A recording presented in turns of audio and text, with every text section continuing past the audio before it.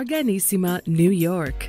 Your exotic skin, hair, and beauty source, and your one-stop shop for all your natural and organic skin and hair care, featuring authentic organic Moroccan oil and prickly pear seed oil and much more. Bringing you only the best, straight from the source and proudly produced in the USA. So what are you waiting for? Shop today at www.arganissima.com. Arganissima, New York. Your beauty is our duty. Arganissima, New York.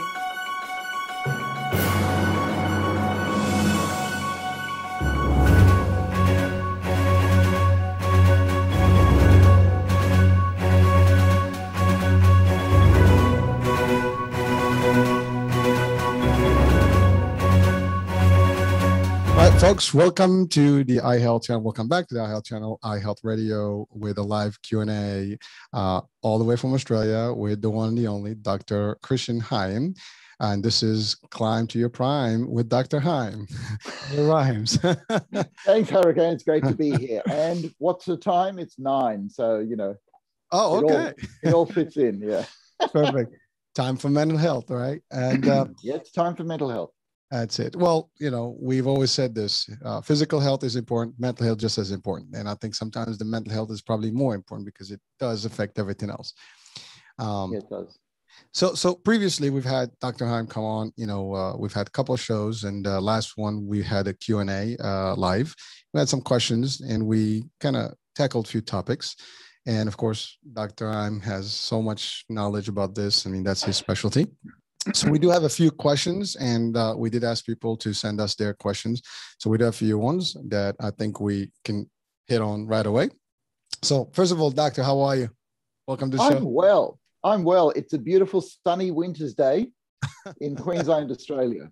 It's amazing. You have winter, we're in summer, so hey. Yep. What a world, right? It is an amazing world, actually. Hey, listen. If it's functioning well or not.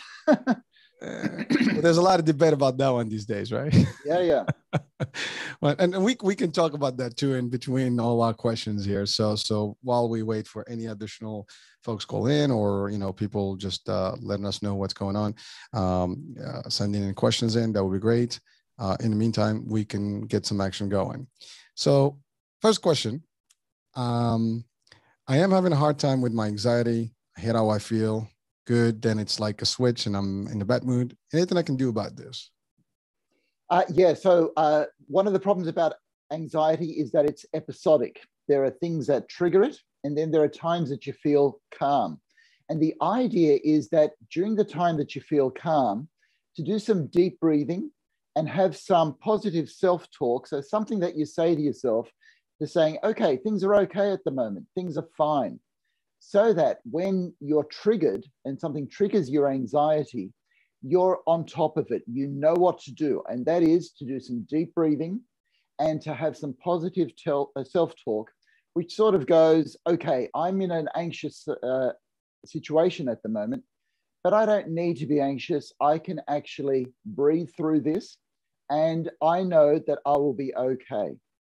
And if you're not sure of that, then at the very least, you can always say to yourself, anxiety is just anxiety. The problem is just a problem. I will get through this. So again, it depends on what your triggers are, but during the times when you're okay, you actually rehearse so that at times you end up in anxiety, you've already got something prepared to do. I can elaborate on that if you want, Hurricane. Yes, please, Doctor. So I had just the interjection there. So yeah. The word anxiety. I know we covered this like in I think the first session that we had. Can we just expand on that? For people that are listening, what is that? How is that even defined? So people can anxiety. Yeah, because people may have the same feeling here. So other than the person that asked, yeah. Okay, so actually, feeling anxiety is normal. We all feel anxious to some extent. So it becomes a problem, a clinical problem, when it's too much. So I'm going to start off with fear, because we all understand fear. if you're walking along and you come across a snake rearing ready to bite you, you are automatically going to feel fear so that your body can do something to save your life. It could be run in the other direction. It could be to just move gently out of the way, but you will be in a hyper-vigilant state, and that happens automatically. It's what we call the fight or flight response, and it's part of the nervous system that is there to save your life. In your brain, there's a place called the amygdala that wants to keep you alive. So this is good. The difference between fear and anxiety is that fear is something real, like a snake, a saber-toothed tiger. But we live in a world now where you don't come across snakes every day. You don't come across saber-toothed tigers every day. You come across deadlines, social embarrassment, expectations, self-imposed rules, the fear of missing out. All these things are actually anxieties because they are more in our head, and it becomes a matter of how we think about those things. And so an anxiety, in a sense, is an imagined fear. But here's the thing, Hurricane, it does the same thing to your brain. It activates your sympathetic nervous system, and your amygdala is conditioned to think, I'm going to die if I embarrass myself in public. The difference is if a saber-toothed tiger mauls you, your chances of dying are pretty high. Your chances of dying of embarrassment in public are really very, very low. And so one of my rules is that anxiety can't kill you. Anxiety is just anxiety. So what do we do? If the sympathetic nervous system is activated, these are times that we're triggered when we know that whatever is making us anxious has made us anxious. And before I was saying that the times that you're calm, when you're not anxious, you practice. You deep breathe in for 3, hold for 3, out for 3, and hold for 3. And you say to yourself things like, anxiety is just anxiety. And so this becomes a rehearsal, just like an actor would rehearse before going on stage, or a pianist would practice before they do a performance. You rehearse these things if you're an anxious person, so that when you're confronted with your anxiety, your brain goes, what are we going to do? What are we going to do? And then you just deep breathe, and your brain goes, I remember this. This is when we tell ourselves that anxiety is just anxiety. This is when we start to chill. And the thing about deep breathing, Hurricane, is that it's so physical. And it would take me a while to explain, but it activates the opposite of the fight or flight, what we call rest and digest. And your body will actually relax. Wow. Well, I can visualize actually the concept where you can just, calm yourself down, right? Yeah. And just tell yourself that this is not a problem. I can do this. And listen, yes. I personally, sometimes I get the stage fright type of thing when I do presentations, or if I'm going in front of a big audience, and I've done those in trainings and things. And I know a lot of people, even some actors, I know that they might have that before they get into a scene or like a set. Yes. And you get your adrenaline kick in, you feel like, oh my God, and nervous, all that stuff is happening. And I'm assuming that is exactly the picture. And then, yes. What I do is I just, I'm going to do me. I'm going to go there. I'm not worried about what people think. I'm going to do. And happened even my first show, literally when I first launched the channel and I wanted to do the first one. I did it 3 times before actually I went. The first time I was so nervous, not because I couldn't figure it out or I can do it. It's just that, I was mumbling to myself and it didn't work. So it wasn't live. So that was a good news. and then I had to work myself. And then I said, I do this all the time. So what's the difference? I'm just in front of camera. Let me just talk. And I made myself natural to it. And I didn't care if I made a mistake or if I stuttered, whatever. I just went, and focused on my topic. And it went away like the first 2 minutes and then it was gone. And sometimes I've noticed you can feel it in even your voice. You almost have like a little choke in your discussion. And then all of a sudden that tone is lucid, is very, nice and calm, and it's solid. And that's been my personal experience. So and that's actually very, very good, because one of the secrets is, and this comes from research that my spouse does, almost every actor has stage fright or performance anxiety, right? So there are a few things that we can do about that. We can change the language. So instead of saying, I'm nervous, I'm really nervous, you can actually say, I'm excited. I'm really excited about this. Or somebody who goes, oh, I can feel that adrenaline. I can feel that adrenaline. This is dreadful. You can actually say, I can feel that adrenaline. I'm pumped. I'm ready to go. And anxiety doesn't need to be a negative thing. It has this positive component that actually pushes you to perform better. In fact, we have this wonderful graph called the Dodson curve, which shows that the more anxiety you have, the better you'll perform. So in other words, if you've got an exam in front of you, you'll actually study. Now, if it's too much anxiety, all right, that's when things sort of fall down.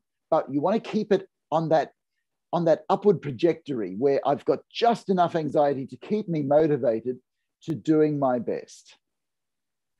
Doctor, so I thank you. And I was going to just say, I have one thing, is that I can share what I felt, what I do feel when I do that. And one of the feelings is usually my mind is like, thinking, am I going to be up to the game here? Am I going to be able to deliver? I'm questioning myself before I get in. And so your mind starts playing tricks on you. Like, now you start thinking about your performance, your quality, your dialogue, whatever, the pitch. And then also you start thinking about how people are perceiving you. So I have actually worked some way around that magic. And basically I just blank everybody out. And I focus on one person in front of me. And I notice actually I've done something on the stage where they have enough lights. You don't see anybody anyways. Everybody's, wiped out in front of you. You just kind of see a bunch, of a dark room and, you have lights in front of you. But the more you think about it, the more you react, the more you just like, I'm just going to do me and go for it. Yes. And that's it. Yes. And that's been my personal experience. And I just wanted to share, what played in my mind when I literally felt those feelings, when I stood up there. Yeah. And that's actually so important because our minds can play tricks on us and we lose focus and we focus on how we're being judged. Whereas if you find a focus, so let's say you're going for a really important interview and you're going, oh, I'm going to stuff it up. I'm going to say the wrong thing. And you've got all this going. You just focus on something ridiculous and funny. You imagine all the people that are interviewing you wearing a clown nose, right? And if you focus on that, you sort of go, I'm going to do okay because they look pretty dumb.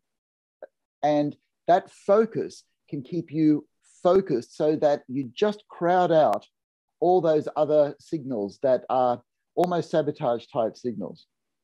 And that's, you're right. I mean, that's exactly how, it felt. It's just that you blank out, or to your point, maybe think about them all just like funny. And that's it. But it works. And I've actually had, a discussion with other people that had the same feeling, and and I think it's the number one, number two fear out there, like, public speaking and standing in front of an audience, because people look at you and they stare. Yeah. And you just like, you don't know how you're doing. So sometimes you feel that engagement, you want to feel the engagement, especially if you're just pitching and not interactive. It's harder because, you can't read their faces and you can't read their emotions. And sometimes they're just solid and you get crazy. And that's why if you're interactive with a crowd, you feel much more, in a better place. So that's right. Exactly right. Yeah. So doctor, we have another question. I am 27 and I have been struggling with depression since I was a teenager.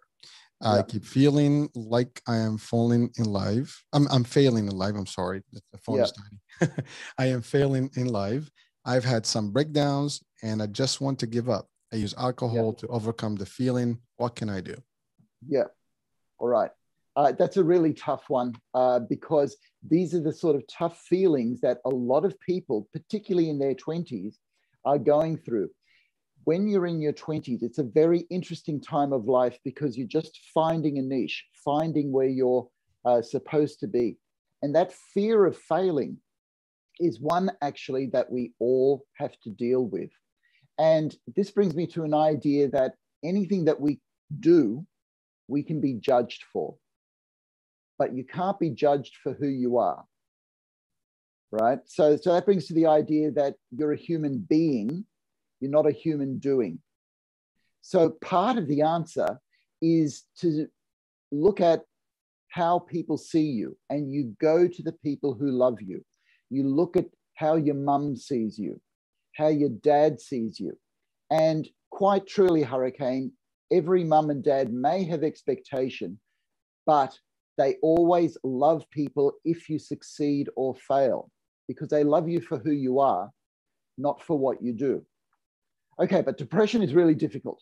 And this person has been suffering depression for over a decade, Hurricane. That's absolutely horrible, and it's really hard. And so people start to despair. So the first thing that I need to tell people is, if you need to see somebody, do actually make that choice to see somebody, find a therapist or a doctor who can help you in your unique situation. However, I'm all about preventative mental health. So there are things that we can get on top of to help depression. And I'm going to talk brain chemicals, Hurricane, because depression basically depletes our brain chemicals. It depletes our serotonin levels. It depletes our dopamine levels. It depletes our oxytocin levels and our beta endorphin levels. And that's why we feel really quite bad. And I got to tell you, when it gets worse, there are more brain chemicals that it depletes. So we got to look to keep these brain chemicals up. As a psychiatrist, I use medications that directly increase somebody's serotonin levels and also their noradrenaline levels. But there are things that you can do, that we can all do, to keep these brain chemicals up in our own minds. So it's a winter's day in Australia. There's the sun shining. And I've got to tell you, when I sit out in the sun there, I know that my dopamine and my serotonin levels are going up, because you feel it. You feel the pleasure of the sunlight on your skin, and that increases dopamine levels. And I kick my feet up and I feel at home in the sun. And that feeling of being at home increases my serotonin levels. So this is why in depression, one of the best things that everybody can do is exercise. Because as soon as you exercise, your body gets out there in the sunshine, in nature, the blood starts flowing through your whole body, and your body actually starts to feel at home, because your body is made to move. So your serotonin levels are going to go up. After a while, after the initial pain of doing the exercise, you start to enjoy it. You go, oh my gosh, I can do this. That brings pleasure. That brings up your dopamine levels. And if you exercise long enough, you will get an endorphin release, which is also a beautiful brain chemical that makes you feel good. Other ways you can do it, laugh. Or my favorite is always talking to people, Hurricane, because people will increase all of your blood, of your brain chemicals. The dopamine, the oxytocin, that's the feeling of love and trust, the serotonin and the endorphins. But I have to say, anybody who's really struggling with their depression out there, if you need to find somebody, you need to find somebody to help you. Well, thank you, doctor. And you just mentioned something about, I guess, to be sociable, right? And interactive more with people, because that helps you change, the scene, and change, get a little bit out of your mood and things like that. Unfortunately, a lot of people sometimes don't like to be in the social settings, whatever the case. And actually, that may be a good reason why people get very depressed, because they just not, you and I think we talked about today's society and the young generation, where they're basically isolated in a room Yes. in front of a game. They're not even interacting with anybody. Yes. And it's unfortunate, but that's a trend that's coming up more. And again, in this case, the person is an early age, 27. But I think that's common now in a lot more in the millennial or even younger group. So Hurricane, it is so common, and a lot has to do with the initial hump. I talk about an initial hump. And what I mean by that is there's a hurdle that we've got to get across to feel good. So I was talking about exercise. You've actually got to get off your butt, put your gym gear on, and get down there and do something. And that's painful. But once you get there, you feel good. People are the same. Whenever you meet somebody new, there's this initial hump, this terrible feeling of, oh, I have to get to know a new person. But once you get to know them and you start flowing, you start laughing with them. So it's looking at the long term to sort of say, I've got to get a bit of initial discomfort to get the comfort that I want. And so the person who asked the question talked about alcohol. Mm-hmm. And there's a big difference between drinking to make yourself feel better or being in a social situation where you're drinking with people to loosen up a little bit. When you're by yourself, the alcohol will take away the depression feeling for a little while, but in the long term, it actually increases the depression. So to that person and anybody who is drinking to get on top of their depression, you have to try to take away the alcohol and move towards exercise. And that's hard. That's hard work. Again, we've got that initial hump, that initial effort, but the payoff is really big.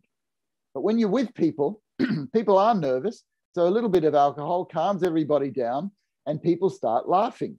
So a little bit of alcohol, that's why we use it. That's why all of society uses alcohol. Wow. It's also harder to fight each other when you've got alcohol on board. Yeah, you're mellow, right? Mellow, yeah. Yeah. But too much and you start getting aggro, right? You know. That's true. But again, thank you for that advice there, because I think a lot of people listening, watching this show would probably benefit from just these elements here, because I think a lot of people may experience the same thing again. These are all cases that that are very common. And very common. So one more question here. The question is about someone. Let me just try to read it here. Yeah.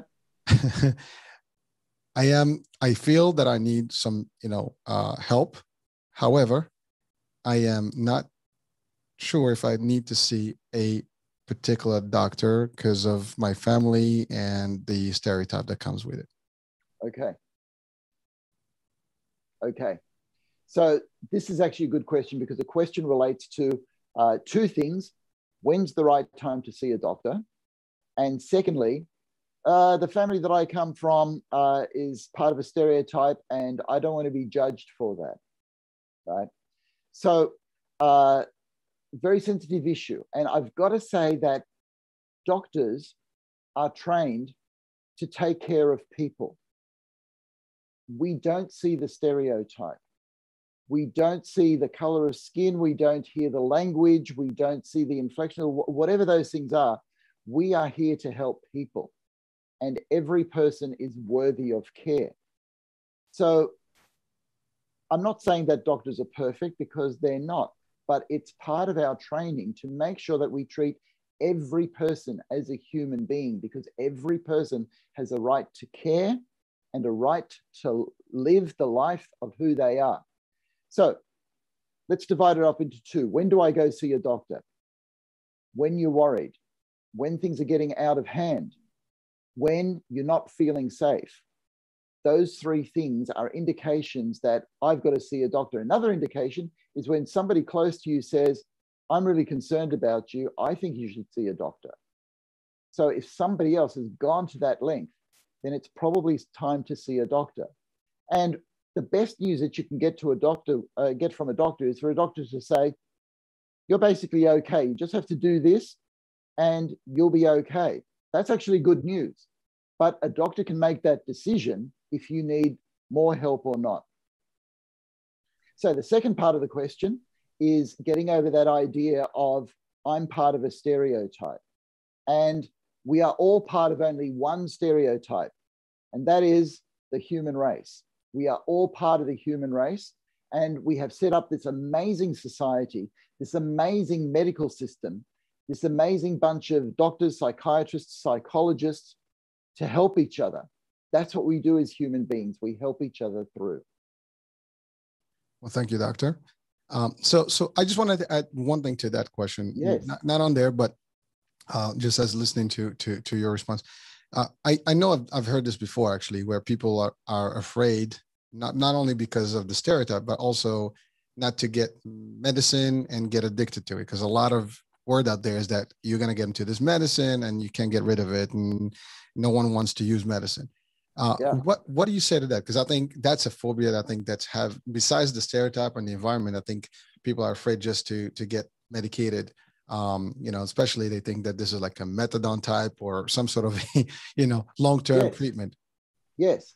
Okay. So there are a few things about this. Firstly, there are some people who I find are just looking for a quick fix. So they want a medication. And often my job as a doctor and as a psychiatrist is to say, hey, there are things that you can do to take charge of the situation, some skills that you can develop that will serve you better in the long run than a medication.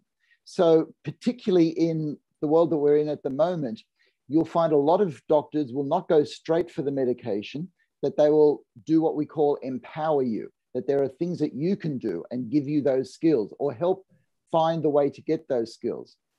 On the other hand, if somebody is like really depressed, we know the best evidence is the first thing that can actually help you, and in a lot of cases, save your life, is medication. However, that's not actually your choice. We think that it's actually easy to diagnose depression in ourselves, or you look online and you fill out a questionnaire and people go, oh, you're depressed. But the thing is that, Hurricane, I have got decades of expertise, and it is still difficult to actually diagnose mental illness. It looks easy on the surface, but there is so much more that goes beyond it, which brings me to the level of trust. It's actually good practice to find a doctor that you can trust and talk about these things. And when a doctor gives their assessment, they will say what is best according to the scientific evidence for your particular situation. And for some people, that will be medication. For other people, it will not be medication. The problem becomes in you deciding what you need even before you see somebody, right? Because you could actually be severely depressed and think, I'm okay, and you can get into trouble. Or you can think that you're okay when you're actually severely depressed, and to have that professional eye look over your situation is actually always good practice. Thank you, doctor. That's all right, Hurricane. So a quick another question. I have gained a lot of weight, and I cannot stand myself any longer. Yeah. I just don't want to hang out with anyone. I feel very, very not safe. What can I do to change my situation? You feel very unsafe. Mm-hmm. Is that what it said? It's unsafe. All right. Hurricane, I'm going to start this one with a story of somebody that I took care of many, many years ago. And this was a male in his 60s who gained so much weight that he barely wanted to leave the house. What he wanted to do was actually to be in a love relationship. But hey, he said, who would want me? And so he wouldn't even ask people out. And he got to the stage where he thought, I can only be lovable when I lose weight. And we actually worked on that, and we worked hard on that. And what we did was, because he was a human being who, okay, he was carrying weight, but he also had a good sense of humor, and he was fun to be around and had a few particular interests.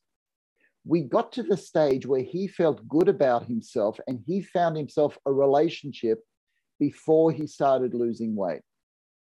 So the two are actually separate things, how you feel about yourself and the weight. Now, there is a lot of stigma attached to weight because people can see your problem, and that is a big problem. However, in mental health, a lot of the stigma comes because people can't see your problem. So if somebody's depressed or anxious, they can't see that. The easiest problem to have is like a broken arm and you've got a cast on it and it's in a sling. And people go, oh my gosh, you poor person, what happened to you? And so there's a lot less stigma. So what I say to people about weight is, you are a person. If you happen to have a lot of weight is a secondary issue. That you want to work on it, that's fine, we will work on it. Weight is a very complex issue because for some people it has to do with being depressed. Mm-hmm. For some people it has to do with being anxious. For some people it has to do with actually having an eating disorder. And for the people that I see a lot of, it's got a lot to do with trauma. So there are a lot of females, for example, that feel very unsafe when they don't have weight on, because if I look too attractive, what that means is a male may come and attack me or want things from me that I can't give. So they actually feel safe when they've got weight. And for males, a lot of males feel safe when they have weight on because they're a bigger person. They're not going to get picked on. They're not going to be that little guy, all right? And all of these things have to do with psychological states that can be worked on. And it can be different for any of us, but you are separate as a person and you are worthwhile as a person, no matter what your weight status is. And I know that you can't just say that to yourself. That needs to be worked on. But that's actually the truth, Hurricane. That's the truth of the situation. Well, you know, I hear you, and I've in the fitness world, I mean, I've seen, you know, some of it myself. Actually, hard to believe, but there was a point in my life where I got very, very heavy for my size. and it was very difficult, you know, just to accept it in a way, because that was not what I was used to. Yeah. And, you know, just 1 year I let it go, and I went from almost 180 to, you know, pounds to 245 pounds. And Okay. so for my weight and size, it was not looking good at all. and this actually happened to me in a way, but I mean, I didn't lose sleep about it, but I wasn't feeling too good about what I was seeing myself. And, you know, so Yeah. I relate to this question literally. And so what I did, I mean, I had to take the leap of faith and just say, you know what, I had to commit to make a difference, and just, you know, eating healthier, you know, getting busier with gym and stuff like that, and really looking, you know, to make the difference. And it took about a few years really to get back to a decent level where I was comfortable with, you know, again, that look. And so the question was not mine, but literally, I mean, it's a question that I've lived myself. Yes. and, Yes. and just want to add one more thing. So we're talking about someone as an adult, but when you're a child, for example, and that's the other part where I think is more problems. And I think maybe this question comes from someone that's a younger age. The idea is you're in school, you got a little bit of weight, people make fun of you. You know, it's depressing, it's crazy, because now hard. And that's sad. I mean, but it is very common. And you know, I got teenagers, and they go to school, and, you know, I hear all the stories, you know, good, bad, and the ugly, right? And you know, it's a very dangerous space when you have kids, you know. And again, person doesn't feel safe. I'm not sure what that is, but, you know, maybe they're not, you know, they're thinking bad stuff. And but at the end of the day, it's just a matter of being, I guess, aware and seeking the help, right, Doc? Yep. It is being aware and seeking the help. And one thing that I'd like to add to that is that I ask people to accept that they have a problem, but not accept the problem. And I'll explain what I mean by that. If, let's say, you're 250 pounds, when you know you should actually be 170, you have a problem, right? But you don't accept the problem. You have to accept that you have a problem. So I am a person who is 250 pounds who wants to be 170. That is just a fact, right? You don't say, oh, I've got to accept that I am this weight. All that you need to accept is that you are a person that is this weight who would like to be a different weight. And here's the thing. You can work on that, and you may have some success in that area or not, but you can always accept yourself as a person. If you never lose that weight, you can still be who you are. You can still be loving, kind, generous, friendly, and quite frankly, if people reject you simply because of your weight, they have a problem. Now, I understand I understand it doesn't feel that way, okay, because this world lives on inclusion and exclusion. But this is why people close to you, like your parents, like your siblings, like your children, like your friends, it would be pretty sad if you actually lost a friend because of your weight. A real friend, as you know, will stand by you and won't care if you get rid of that weight or not. But if you want to get rid of that weight, they may help you. But if you say, I've got trouble, I'm not budging this weight, they'll go, you're still my friend. You love them for what they are. That's right. We need to be accepted for who we are, if we're successes or not. Yeah. Again, this particular, the obesity, the weight, sometimes it can be the opposite. You can be just over skinny and you're just losing weight, and people also like, oh, you're sick or something, and then they start giving you all that feel. And then some people have that just personality where they're sometimes not a strong personality to stand and just kind of believe in themselves, and so therefore they take that vibe.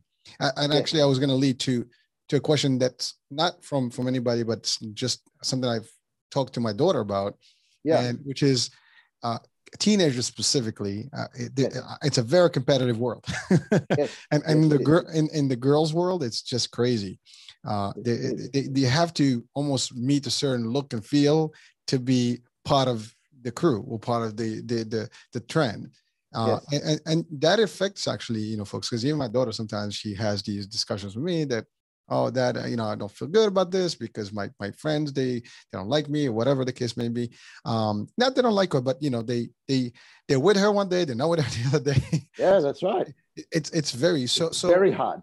It's difficult for kids, especially parents listening to this. I mean, you probably, if you have a teenager, you're probably going through the same motion here. Yes. Boys are different. Yes. But actually not even that different, because I have 15 and 14, and my 14 was a little bit, he gained a little bit of weight in COVID. And so he was not willing to go out and hang out anymore because of his look. He wanted to trim first before he can go to school. And he did. But again, that's how the kids' mentality is operating right now, because they feel that pressure. Yes, that's right. So we can go to the science on this, Hurricane, because we have so much evidence to show that we are all influenced by society's values. 2 studies. One study was done in Fiji when television was first introduced to this little island called Fiji. And after television was introduced there, the rates of anorexia, so females in particular who wanted to lose weight and look really skinny, really increased a lot. And why was that? Because they saw skinny females on television, and that was what was valued. And so islanders thought they had to start losing a lot of weight to be accepted. Now, the Fijian people, I love Fiji. They're some of the happiest people in the world. So they go from happy, content people to, oh, I'm not good enough. And another study that was done on another Pacific island called Tonga. It was one of the last places on Earth to get television. And the whole island was looking forward to getting television. And the king of Tonga said, here is television. And depression rates increased after television was introduced to Tonga, because people saw all the materialism, the cars, the sofas, the furniture, all the things that people had. And they started getting these questions. Hey, chief, why don't we have all this stuff? So we are heavily influenced. And the thing is, like your teenage daughter, we are now in a very commercial-driven society. And it's like all of us need to know, yes, we are part of a competitive, commercial-driven society, but real life is not like that. There's some garbage and pretense about the commercial-driven society. Real life is with parents and friends, and having things like love, fulfillment, security, and acceptance just for who you are, not for what you look like or what you do. Out there in the world of pretense and competition, we get judged for what we do and even what we look like. But that's not really the real world. That's not really the real world. The real world is at home with people that love you. And there's this balance that we all have. And this is particularly important for parents who have teenage children, right? You are there to provide safety and security from the big bad world. And when you can provide that, the children will go out in the big bad world and they will have some successes, but they will get hurt. And then they come home and they feel accepted no matter what happens. And that's that good feeling of love. because our world is competitive does not mean that we need to accept it that way. We just need to remember where real life is. Thank you, doctor. And you touch on good science, and also, I mean, real science, but there's that point of, you mentioned TV. Yes. I have actually seen this happen in not just in those islands, but even in different cultures. Yes. So again, I'm originally from Morocco, and between the time I left 30 years ago to now, it has changed tremendously. Yes. The trends are different. The Yes. young generations have changed tremendously because of access. Like back when I was a kid, the television system that we had was 5 hours, starts at 6 p.m., ends about 11:30 or 12, I forgot midnight. And there were very specific programming, including news and some cartoons and one movie and maybe some other type of things, but it's done. And so we were very limited to the content, and you only had, literally, it was one channel. This was in the early 70s. Yeah. And then the introduction of satellite and access to all thousands of channels, and they're free. So you can just free to air anything you want in the world. Switch satellite and get. Now the exposure is available to every single thing. And what I've seen in the world today, for example, almost as a pandemic, keyword for these days, like, for example, some trends, like some people are literally starting to look the same because of the procedures that they undergo, Botox and all these things, lifters, or fillers and things like that. So it's amazing, but that's become like you said, they were skinny, so everybody wants to be skinny. And for a long time, the models, or the runway models and stuff, they have a certain profile. Yeah. And therefore, if you want to look cool, you want to be like, oh, I'm a model. And you have to fit that certain profile. Same guys. I mean, if you don't have six pack and, nice pecs, and chiseled stuff, it doesn't look good, because that's the trend, right? And it's still, to a degree, happening. I think there's been a change in the culture, because you see more now of different types of models, at different sizes and things like that, for different magazines, different audiences. So it's changing, but there's still that. And then you have, like, again, for example, right now in the influencers world in social media, millionaires driving, these cars and, stuff like that. So it's 1 in a million, but people are looking at that 1 in a million. They just want exactly what that person. Yes. So unfortunately, it is sad, but it's reality, and it is causing a lot of, I guess, psychological effect. It is. In fact, it's causing so much, and I'm going to go to the evidence again, because the recommendation because you're basically touching upon what a destructive influence media and screens are. Okay, so the World Health Organization, this is our leading body in the world, recommends that for the first year of life for infants, no exposure to screens whatsoever, nothing. And then up to the age of 5, at the most, an hour a day, at the most. Now, that doesn't mean that after 5 years, you go to 4 hours a day. If they're saying no screens for the first year of life and less than an hour a day, that means there's a problem with it. That means we've got to limit it. And just because we have the choice of 100 channels does not mean that we have to watch 100 channels. And this is the difficulty. We now have a consumer world. And don't get me wrong, it's a wonderful world. It's a world of a whole lot of opportunity. But we can't take it too seriously. We can take it for a little bit of entertainment, but if we start taking it too seriously, it becomes a case of garbage in, garbage out. And it's very hard to discern all the garbage that we are being fed, and it's turning up in our lives. As you say, it is a very sad situation that glamorous people all start looking the same, or that everybody feels they've got to have a certain look or a certain body to be accepted. And this is not life. This is part of the pretense of consumer society. And I will go back to your family and friends that will accept you as you are.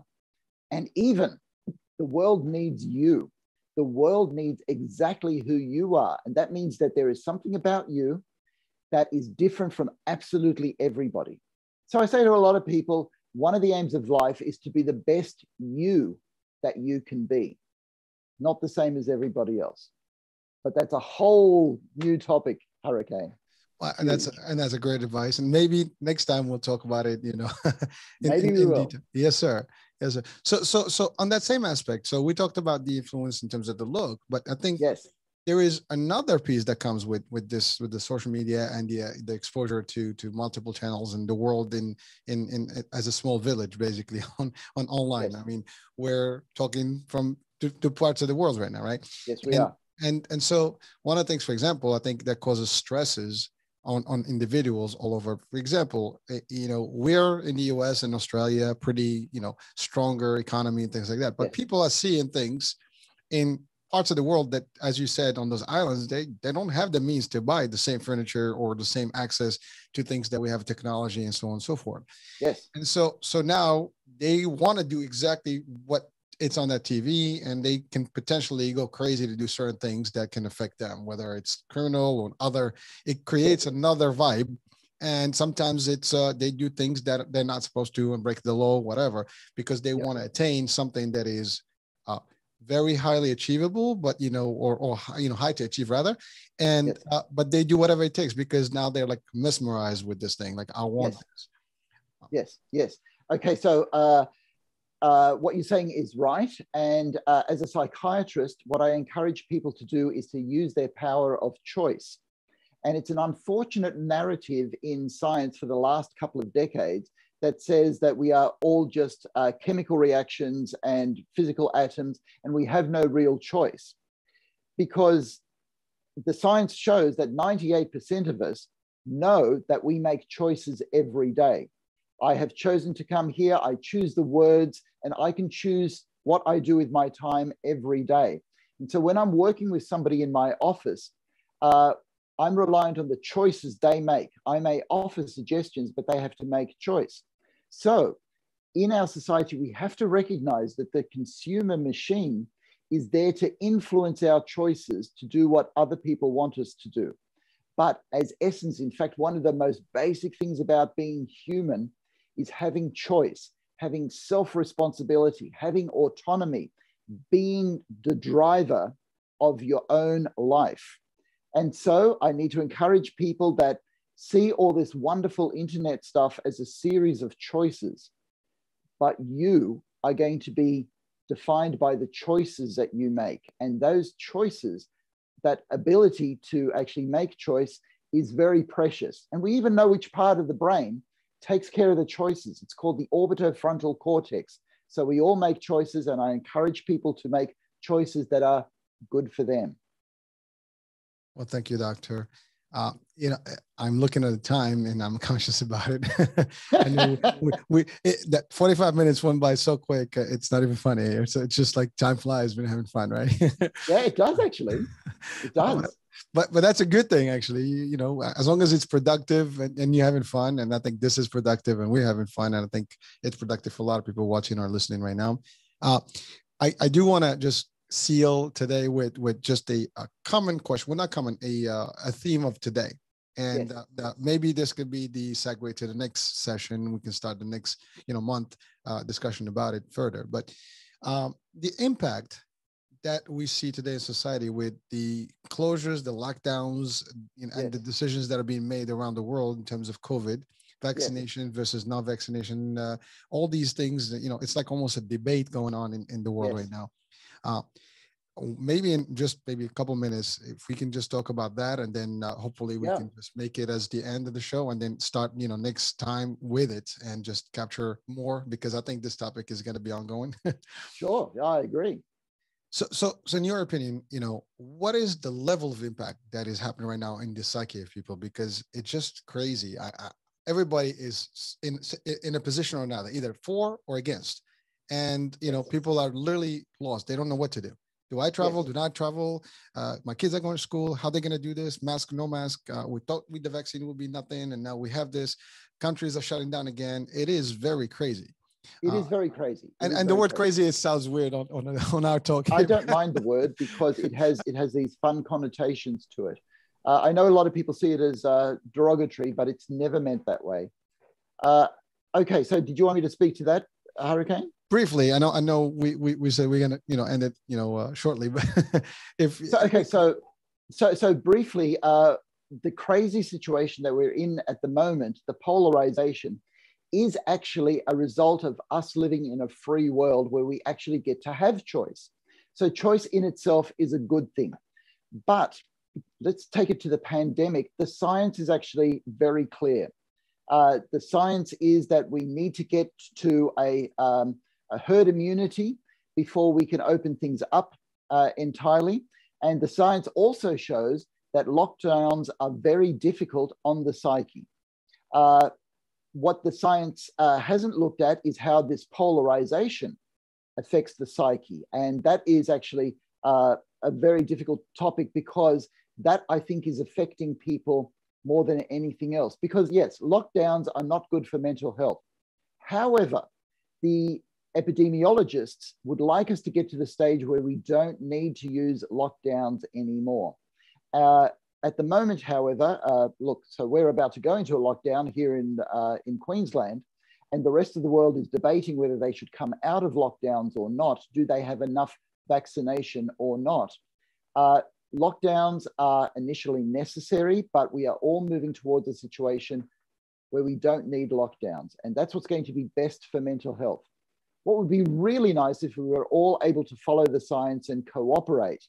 But as a result of being in a free society, we freely debate these things, but it's not a 50-50 thing. The amount of anti-vaxxers, for example, is a lot smaller, but significantly large enough a group to have an impact, particularly in the United States. But the science, the word science means knowledge in the sense of what we can all agree on is real. So the way forward in a lot of issues, not just in the pandemic, is to trust the science to get us through this very difficult time. And then we can go back to the free and open debates that we're having at the moment. But science is actually there to help us get through and survive together. And I hope that's what we do, Hurricane. Thank you for our discussions, Hurricane. And I want to thank your listeners for bringing in some questions too. And so thanks to everybody out there. We're here to answer your mental health questions and to keep your mental health on the balance, keep you enjoying life. But life is also going to be a bit of a struggle. It's a balance between fun and struggle. So if we can get through to that together, we're doing pretty well. Well, thank you, Doctor. And so, folks, stay tuned for our next, session. Q&As will be in the end of August, I believe. And so we'll confirm that, and we'll share that, post with everybody. So look forward to that next one. Dr. Heim, thank you for being with us. And, as always, it's a pleasure. It's a pleasure for me, Hurricane. You have a great morning. And you have a great night. Thank you, sir. And we'll talk soon. Ciao, ciao. Take care. Bye-bye. Bye.